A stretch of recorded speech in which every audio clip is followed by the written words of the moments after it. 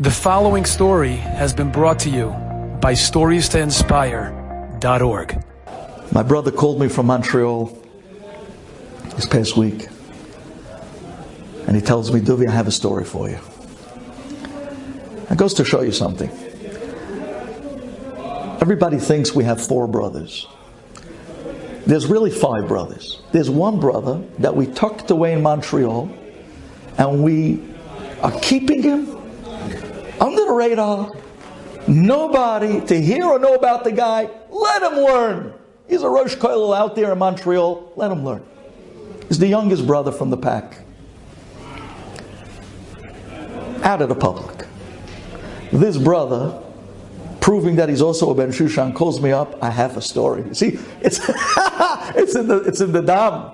He calls me up and he says, I have a story. He said, Duvi, I want you to hear this. He says, this Maisa just happened this past week with a family member of his. He says the Vizhnitzer Kollel came collecting by a family member of my brother through marriage. And they sit and they were talking to the Balabos and they were telling him how many Avrechim and how much learning is going on with Hatmada, how many Masechtot they finished. This is a real Kollel, and they're collecting to be able to support the Kollel. 2 gentlemen come in to collect. So the Balabait, he says, okay, I always help the Vizhnitzer Kollel. I'm close with the Vizhnitzer Rebbe in Eretz Yisrael. He pulls out a check, and he starts writing out a nice check to give to the Kollel. As he's writing out the check, talking to the younger man from the Kollel, the guy sitting next to him, the other Vizhnitzer Chassid, didn't look like a guy in Kollel. So he turns to the other guy and says, are you also in the Kollel?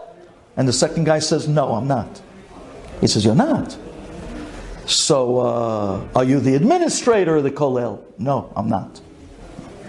Are you the fundraiser of the Kollel? Man, that's why you're here. He says, no, I'm not. He says, do you have anything to do with the Kollel? He says, no. He says, well, why are you here? He says, it's funny you ask. He said that he was diagnosed with a very serious stage of cancer, and the doctors did not think he had a chance to live. They gave him a few days. He went to the Vizhnitzer Rebbe, and he told him his situation, and the Rebbe told him, when the Avrechim of the Kollel go around to collect money for the Torah of the Kollel, you go with them from house to house. And the schus of the Torah of Hachzakat Torah will envelope you, and you will not be touched. He says, I've been doing this already for 6 months. I was supposed to be gone 5 months and 23 days ago. And I'm still going strong. Baruch Hashem, healthy. Baruch Hashem, walking around from house to house, collecting for the Vizhnitzer Kollel with this younger man. I have nothing to do with the Kollel.